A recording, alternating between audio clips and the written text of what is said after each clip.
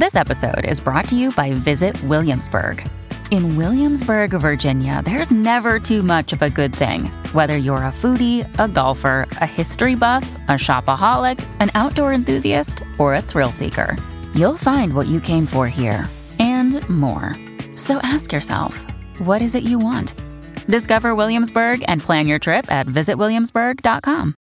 Hey, it's Ryan Reynolds, and I'm here with Keith, co-star of my upcoming film, If, only in theaters May 17th. Do you want to tell people the big news? All right, I'll do it. Sign up now and you'll get unlimited for $15 a month and 6 months of Paramount Plus Essential Plan on us. MintMobile.com/switch. Upfront payment of $45 equivalent to $15 per month. Unlimited over 40 gigabytes per month. Face lower speeds. Videos at 480p. Active Mint customers by 531.24 get 6 months of Paramount Plus Essential Plan. Auto renews after 6 months. Offer ends May 31st, 2024. Separate Paramount Plus registration required. Terms and conditions apply if rated PG. Another day is here, and you're ready for it. What to wear? Check. Breakfast, lunch, and dinner? Check. Planning for what's next and how to save for it? That's where Bank of America can help. For your financial to-dos, Bank of America has experts ready to help get you closer to your goals. Get started at one of our local financial centers or 24/7 in our mobile banking app. Find a location near you at bankofamerica.com/talktous. What would you like the power to do? Mobile banking requires downloading the app and is only available for select devices. Message and data rates may apply. Bank of America N.A., member FDIC. Welcome to the New Books Network. Hello, I'm Nicholas Gordon, host of the Asian Review of Books podcast, done in partnership with the New Books Network. In this podcast, we interview fiction and nonfiction authors working in, around, and about the Asia-Pacific region. For much of the past 3 months, the northeastern Indian state of Manipur, nestled right up against the border with Myanmar, has been the site of conflict between two ethnic groups. The fighting, with scenes of brutal violence, looting of police stations, and burnt places of worship, even sparked a motion of no confidence against Prime Minister Narendra Modi.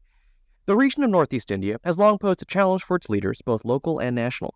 Geographically isolated from the rest of India due to partition and the awkward place where it eventually becomes Bangladesh, the region soon features countless ethnic groups demanding authority and autonomy in the newly independent India, at times through violent resistance, and a heavy-handed national administration quite willing to impose martial law to get things under control. Journalist Samrat Choudhury writes about this region in his latest book, Northeast India, A Political History, published by Hearst.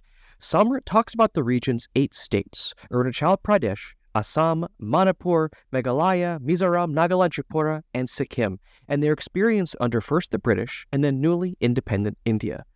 Samrat is a journalist and former newspaper editor who has written for major papers and magazines in Britain, the US, Asia, and Europe. He's edited anthologies, contributed to academic publications, and authored books including novel The Urban Jungle and travelogue The Braided River, A Journey Along the Brahmaputra. Today, Samrat and I talk about this region's sometimes messy history, its experience with insurgencies and the tough government reaction, and touch briefly on what's happening in Manipur today. So, Samrat, thank you so much for coming on the show today and talking about Northeast India. And I want to start by just kind of giving listeners some context about where this place is, what its kind of geography is like compared to the wider geography of India, and kind of how it's connected to the broader country, kind of economically, politically, what have you. But just what is this part of India like? Okay. Well, thanks, Nicholas. And, it is a very diverse region. It is a region of 7 or 8 states, and we always say 7 or 8 because the 8th is geographically separated from the other 7. It has no direct connection with the other 7. So it is a region of 8 states, all each different from the other and each internally diverse in itself. There are roughly somewhere around 220 languages spoken there. All the major world religions are there. So you've got Hindus, Christians, Muslims, Buddhists, you've got animists, you've got Sikhs, all the faiths are there. You've got different types of people in terms of appearance as well. So the hill tribes of the region are East Asian in appearance. They look more like Thais or Filipinos rather than the stereotypical South Asian Indian look. So it is really a very diverse region, and it is geographically connected to the rest of India by a land corridor, which at its narrowest is roughly 21 kilometers wide. So it inhabits the sense of space of itself as something like an island, which is connected to the rest of India only by that narrow strip. And the way that people often talk conversationally when they're talking about the rest of India is they talk about the mainland of India. So that sense of island is present even in the language.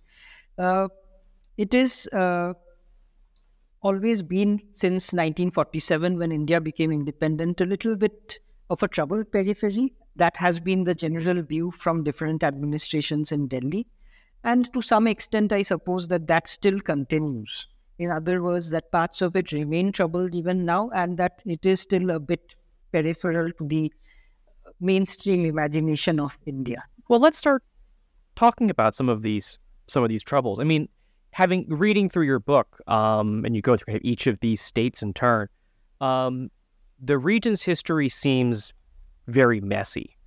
And I guess how much of these troubles were due to the British administration back when India was a colony, and then kind of the chaos around independence. How did that kind of, I guess, lay the foundations for a lot of the troubles you talk about in your book? I think while partition rather than the independence of India itself did have a very significant impact, because it created new boundaries and new borders where previously there were no international borders.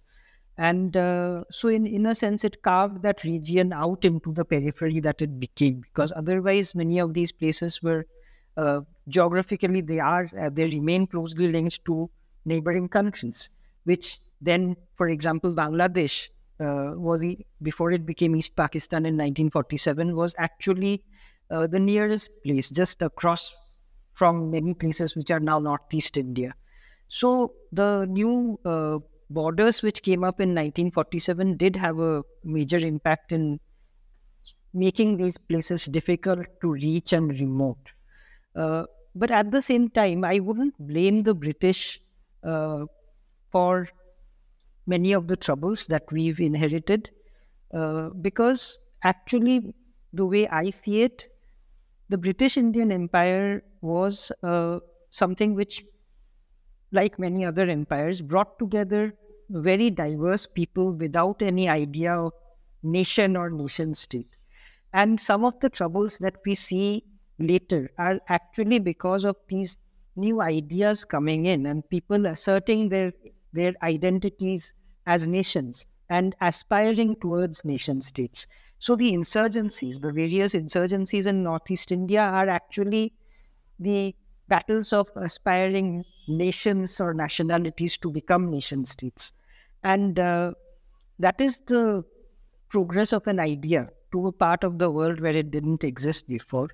And for that, I don't know to what extent the British Indian Empire can be blamed. Well, let's talk about this idea and these identities that are, I guess, these national identities that are formed. I mean, and perhaps it's best to start with Assam, which is kind of the first state that's created, and then bits keep on getting whittled away as these insurgencies and these movements kind of come to the fore.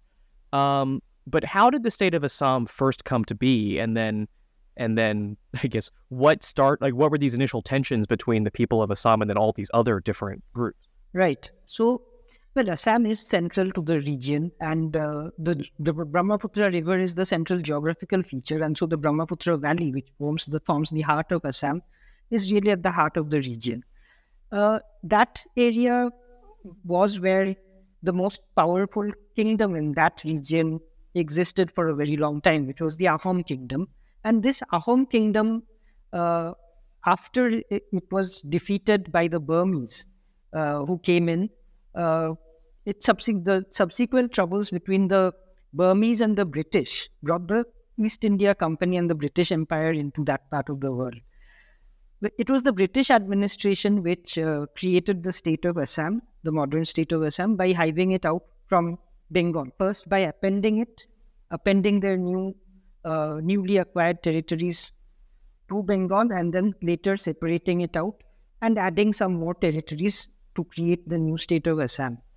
And that changed shape subsequently, because in those days, drawing and redrawing of maps was something that happened based largely on administrative convenience or ideas of revenue, and so it had very little to do with what kind of people inhabited a particular area and what they wanted. So a lot of rather diverse territories got added in, and as the British Indian Empire expanded further into that part of the world, and subsequently, when in later years, ideas of linguistic nationalism or linguistic identity began to grow, starting with Assam itself, where first there was an assertion of the Assamese linguistic identity, which led to a clash with the Bengali linguistic identity.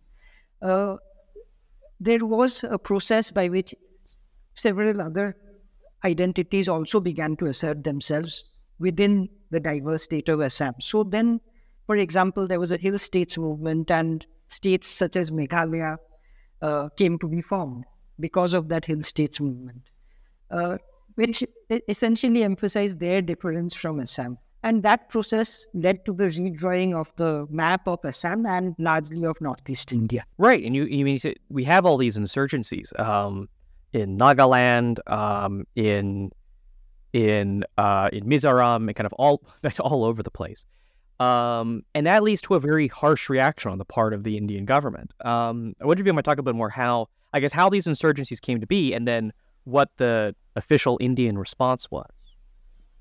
Well, in the case of Nagaland, the insurgency actually started pretty much on the day of India's independence, because a group from there declared independence on that very day.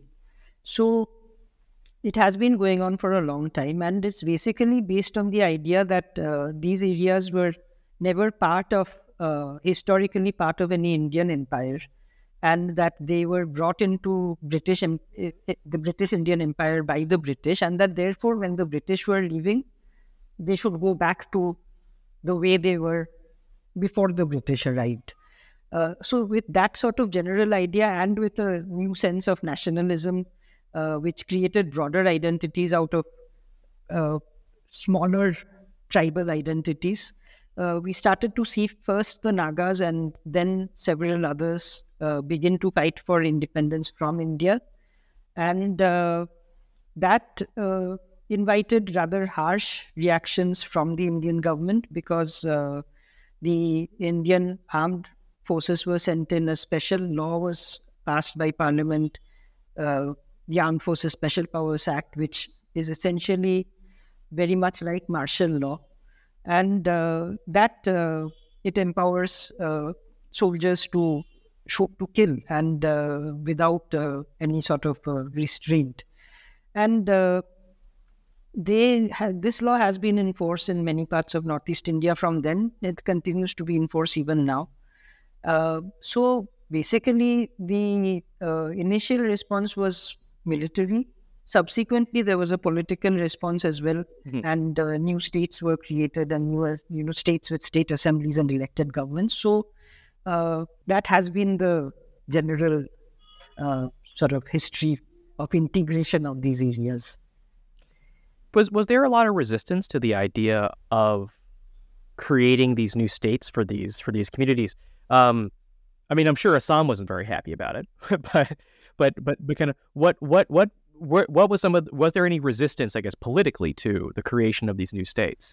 Well, there was indeed some resistance from Assam, but in the case of the Nagas, what they were fighting for was an independent country, and some of the tribes and some Nagas continue to fight even today for independence. So the demand was for a country, and so the state within the Indian Union was essentially a negotiated settlement to that demand. Similarly, in the case of Mizoram, the demand was for an independent country, and then after a lot of bloodshed, eventually the settlement was for a state, and the former militants came overground and became part of the government. And in fact, even the person who's chief minister right now is a former militant who was part of that movement back then. So it has been a political settlement which has been successful to some extent, to varying extents in the various states. In settling these demands for independence from India. So there are, in this region, there are two states that are, well, in short, that are different, that have different backgrounds. I'm talking about the two princely states of Manipur and Tripura, which were, I guess, quasi-sovereign entities kind of before they joined India. There's a lot of pressure for them to join India after independence. Do these two states kind of have a different history in the region because they used to be princely states and not kind of unrecognized tribal areas, or whatever term you want to use? Yeah, well, I mean, several of the other areas were non-state spaces, and they were part of the Southeast Asian Massif, or what is called Zomia. I think the name was given by Willem van Schendel and later by James Scott. And but the princely states were they were different from those areas, and they had state structures, and their entry into India, the way they came into India, was like the other princely states in India. So there were some 562 odd princely states in undivided India. And basically the way they all came in was that they had all been brought into some kind of indirect British rule. And that largely continued. So what the Indian government, when it came in, did was that the rulers of these princely states were more or less persuaded or strong-armed into signing instruments of accession, by which they signed away powers over defense, communication, and foreign affairs. And so that was the first step. And then subsequently, at different points, they signed another agreement, the merger agreement, by which they merged into the Indian Union. And so that was the legal process by which they entered India and accepted the Indian Constitution. Changing tack slightly, you mentioned earlier about how partition and the creation of East Pakistan and eventually Bangladesh makes this region much more remote than it would have been otherwise. But how does Bangladesh, first when it's East Pakistan, and then after the war, after India intervenes and after Bangladesh becomes independent, how does this, I guess, independent country influence the political environment of Northeast India? Okay. So first, the creation of Bangladesh itself had a very strong impact on the insurgencies in Northeast India, because many of the insurgents had bases in what was East Pakistan. India and Pakistan famously don't get along, and so the insurgents had a lot of support when what is now Bangladesh was East Pakistan, and that they lost initially, at least for the first few years when Bangladesh became a country. Secondly, the creation of Bangladesh was also a time when India emerged victorious in war, and overriding the objections or the attempts of other powers, including the United States under Nixon and Kissinger, to prevent an outright victory. And so what happened was that in the flush of that victory, Prime Minister Indira Gandhi was able to redraw the map not only of the entire region, basically, of Northeast India internally, and of course Bangladesh, which became a country. And so basically that redrawing of the map internally within Northeast India led to the creation of new states. And so the present map of Northeast India is something that emerged only after the creation of Bangladesh. Since then also, Bangladesh has been important in the internal politics of Northeast India, because, for example, just a year or two back, we had this whole thing about the National Register of Citizens, which is related to migration. And the migrants are suspected of coming in, illegal migrants are suspected of coming in from Bangladesh. And the truth of that matter, or how many people actually have come, has not been settled. But the suspicion has driven politics internally within Northeast India for decades now. So when I was reading your book, one thing that I found interesting was the was the foothold that Christianity has in this region. I think a lot of these groups that were agitating for independence, I believe, were mostly Christian. So I have to ask, like, how does Christianity kind of get how does it get its presence in this part of the world? Well, first I have to say that it's not only the Christian groups which fought for independence. For example, in Assam, there was a very strong insurgency fighting for independence from India. The United Liberation Front of Assam was the group that led that, and they were mostly Hindus. Similarly, in Tripura also, there was an insurgency, and many of the insurgents were Hindus. So it's not necessarily a religious issue. I think religion is actually not very important in this scheme of things as far as Northeast India is concerned. It's usually more to do with ethnicity and ideas of ethno-nationalism. But sorry, what was the question that you actually asked? When you need mealtime inspiration, it's worth shopping Kroger, where you'll find over 30,000 mouth-watering choices that excite your inner foodie. And no matter what tasty choice you make, you'll enjoy our everyday low prices, plus extra ways to save, like digital coupons worth over $600 each week. You can also save up to $1 off per gallon at the pump with fuel points. More savings and more inspiring flavors make shopping Kroger worth it every time. Kroger, fresh for everyone. Fuel restrictions apply. Oh, I mean, just how does Christianity get a foothold? Right. Yeah, because there are all these missionaries coming, and they seem to get in trouble a lot. Yeah. So, Christianity came in quite early. It was the American Baptists who were there first in Assam, and so basically, the first American Baptist missionaries who came in.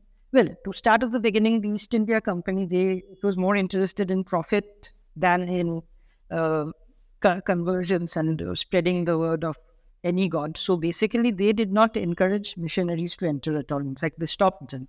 But that policy changed sometime in the early 1800s. And then slowly, before that, there was already a missionary presence in a Danish settlement near Calcutta called Srirampur. So these American Baptist missionaries arrived there, and then they gradually spread out through Northeast India. They, of course, went there to try and convert people, but they took with them a thing that had not been there in that part of the world before, which was a printing press. And so we see the fixing of vernaculars into print. Standardization of various languages happens at that point after the missionaries arrive, and they're the ones who sort of standardize several of the languages for print. And so linguistic identities is something that starts to emerge actually after the arrival of the missionaries in many cases. And that has been very important and continues to be important. Christianity, of course, yes, it did make progress in the hills. And so the Nagas and Mizos are now almost all Christians and very devoutly Christian at that. In Meghalaya also, there's a substantial Christian population. These are Christian majority states in Northeast India. I guess to kind of, as we continue, our journey through all the various states in this part of India, there's the state of Arunachal Pradesh, which obviously is part of the disputed border with China. It was kind of where the conflict was fought over that border between India and China in the 60s that I think still technically has not been resolved yet. It's a border that's still contested. But what's the historical basis for this dispute? What is the reason why India and China haven't agreed on this border? Well, it goes back to that thing about non-state spaces. So actually, if you go back and look at that area, say even in the late 1800s, the state of knowledge about that part of the world, they were blanks on maps. Several of the areas that India and China have a dispute over in Northeast India were blanks on the map. and the state of knowledge about what lay in those areas or who lived in those areas was not very good, to put it mildly, because you had experts of the time debating about whether the people there were cannibals, and then concluding rather confidently that indeed they were cannibals. And further, somehow the story emerged that, for example, that in the marriage banquets they used to serve up the mother of the bride as the main course. So that was, which is of course all entirely untrue. But that was what, the sort of the imagination of the space that existed then in capitals of the world, in faraway places. So people didn't know what really lay in those areas. And India and China basically have expanded out until they've collided with each other. So those areas which were formerly blanks on the map became parts of either India or China as they expanded outwards. And eventually the two collided with each other in the Himalayan heights in 1962. And that collision, I suppose, is still unresolved because there are overlapping claims on both sides. I guess the last state then to talk about in this region, and the one that always to me strikes me as the strangest, given by how late it actually joins India, is the Kingdom of Sikkim, which doesn't join until the 70s. And I believe I remember reading about this. The king had an American wife, I believe. Yeah. So I guess to maybe kind of to wrap up our historical tour of the region, what was it about Sikkim that I guess led it to hold out from joining India for so long, and then what finally pushed it to join the Union? Well, what caused it to hold out is actually not so easy to say. The king wanted to hold out, but then which king would have wanted to lose his kingdom? So the king of Sikkim, like his neighbor, the king of Bhutan, which is a very similar and similarly located territory. It is also located in the Himalayas between India and China. So they sort of followed somewhat similar trajectories until they did not. So initially, both Sikkim and Bhutan were these two Himalayan kingdoms which did not want to become part of either India or China. They were already under British protection. And so basically, but the Indian Union, which inherited a lot of other princely states, also could not treat these just as two more princely states like the other 560 whatever, because there were also issues of sensitivities involving China. There were international treaties which were already in existence, signed between the British and the Chinese.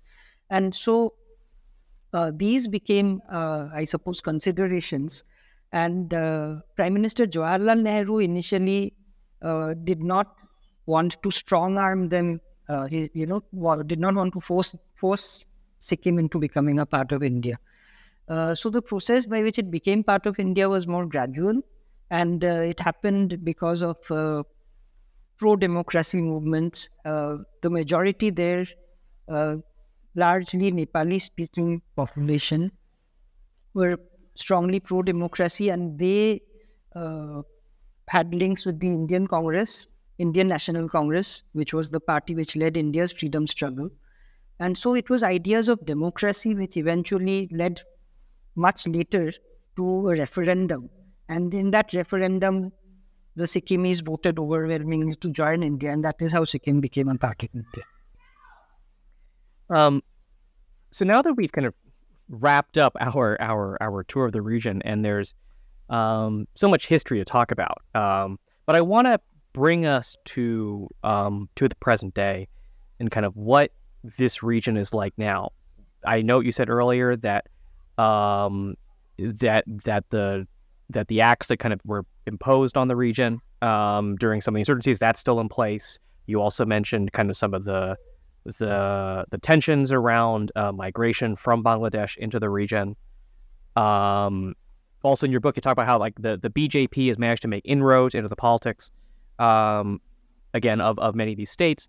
And finally, I mean, as we're recording this, there's been stories about a resurgence of violence in the state of Manipur between various groups there.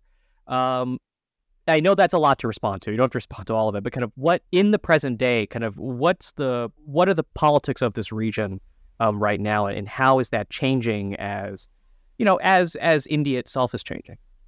Right. Well, there are different parts to that question. The case of Manipur itself is basically that it's now in a state of what could accurately be called a low-grade civil war. And that has come about because of what I would put down to ideas of nationalism clashing. So there is the idea of nationalism within Manipur of the Meitei community, which is the locally dominant community, and of the Kuki community in the hills with whom they're at present fighting. So it is to some extent because of that, but of course there are many other factors as well. The politics of the region has tended generally to follow the pattern of going with whichever party is in power in Delhi. So when the Congress was in power at the center in Delhi, all these states were generally ruled by the Congress. And now that the BJP is in power in Delhi, all these states are either ruled by the BJP or in alliance with the BJP. And that, I think, has more to do with very practical matters of allocation of finances and resources, because a lot of resources from the center,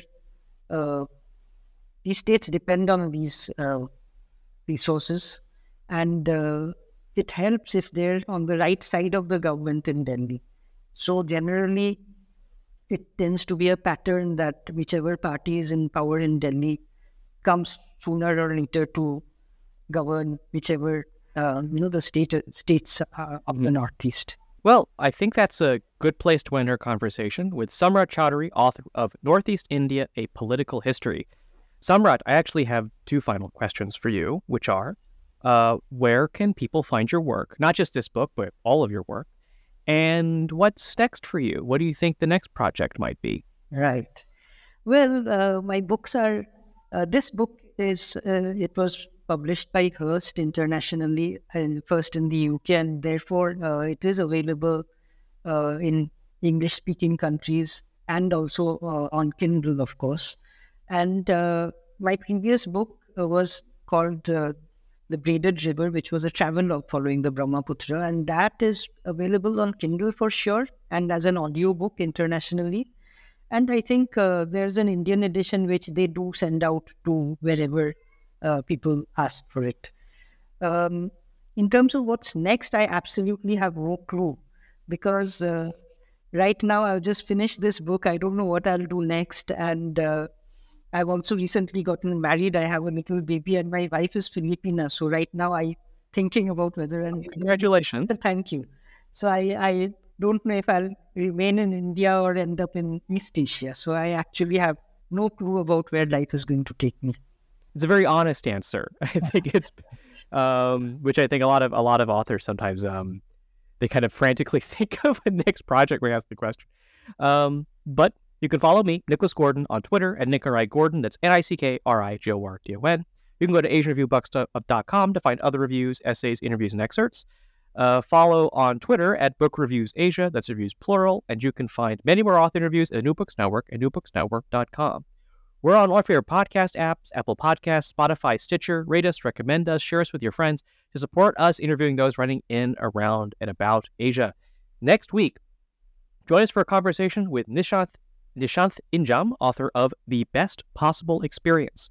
But before then, Samrat, thank you so much for coming on the show today. Thank you, Nicholas.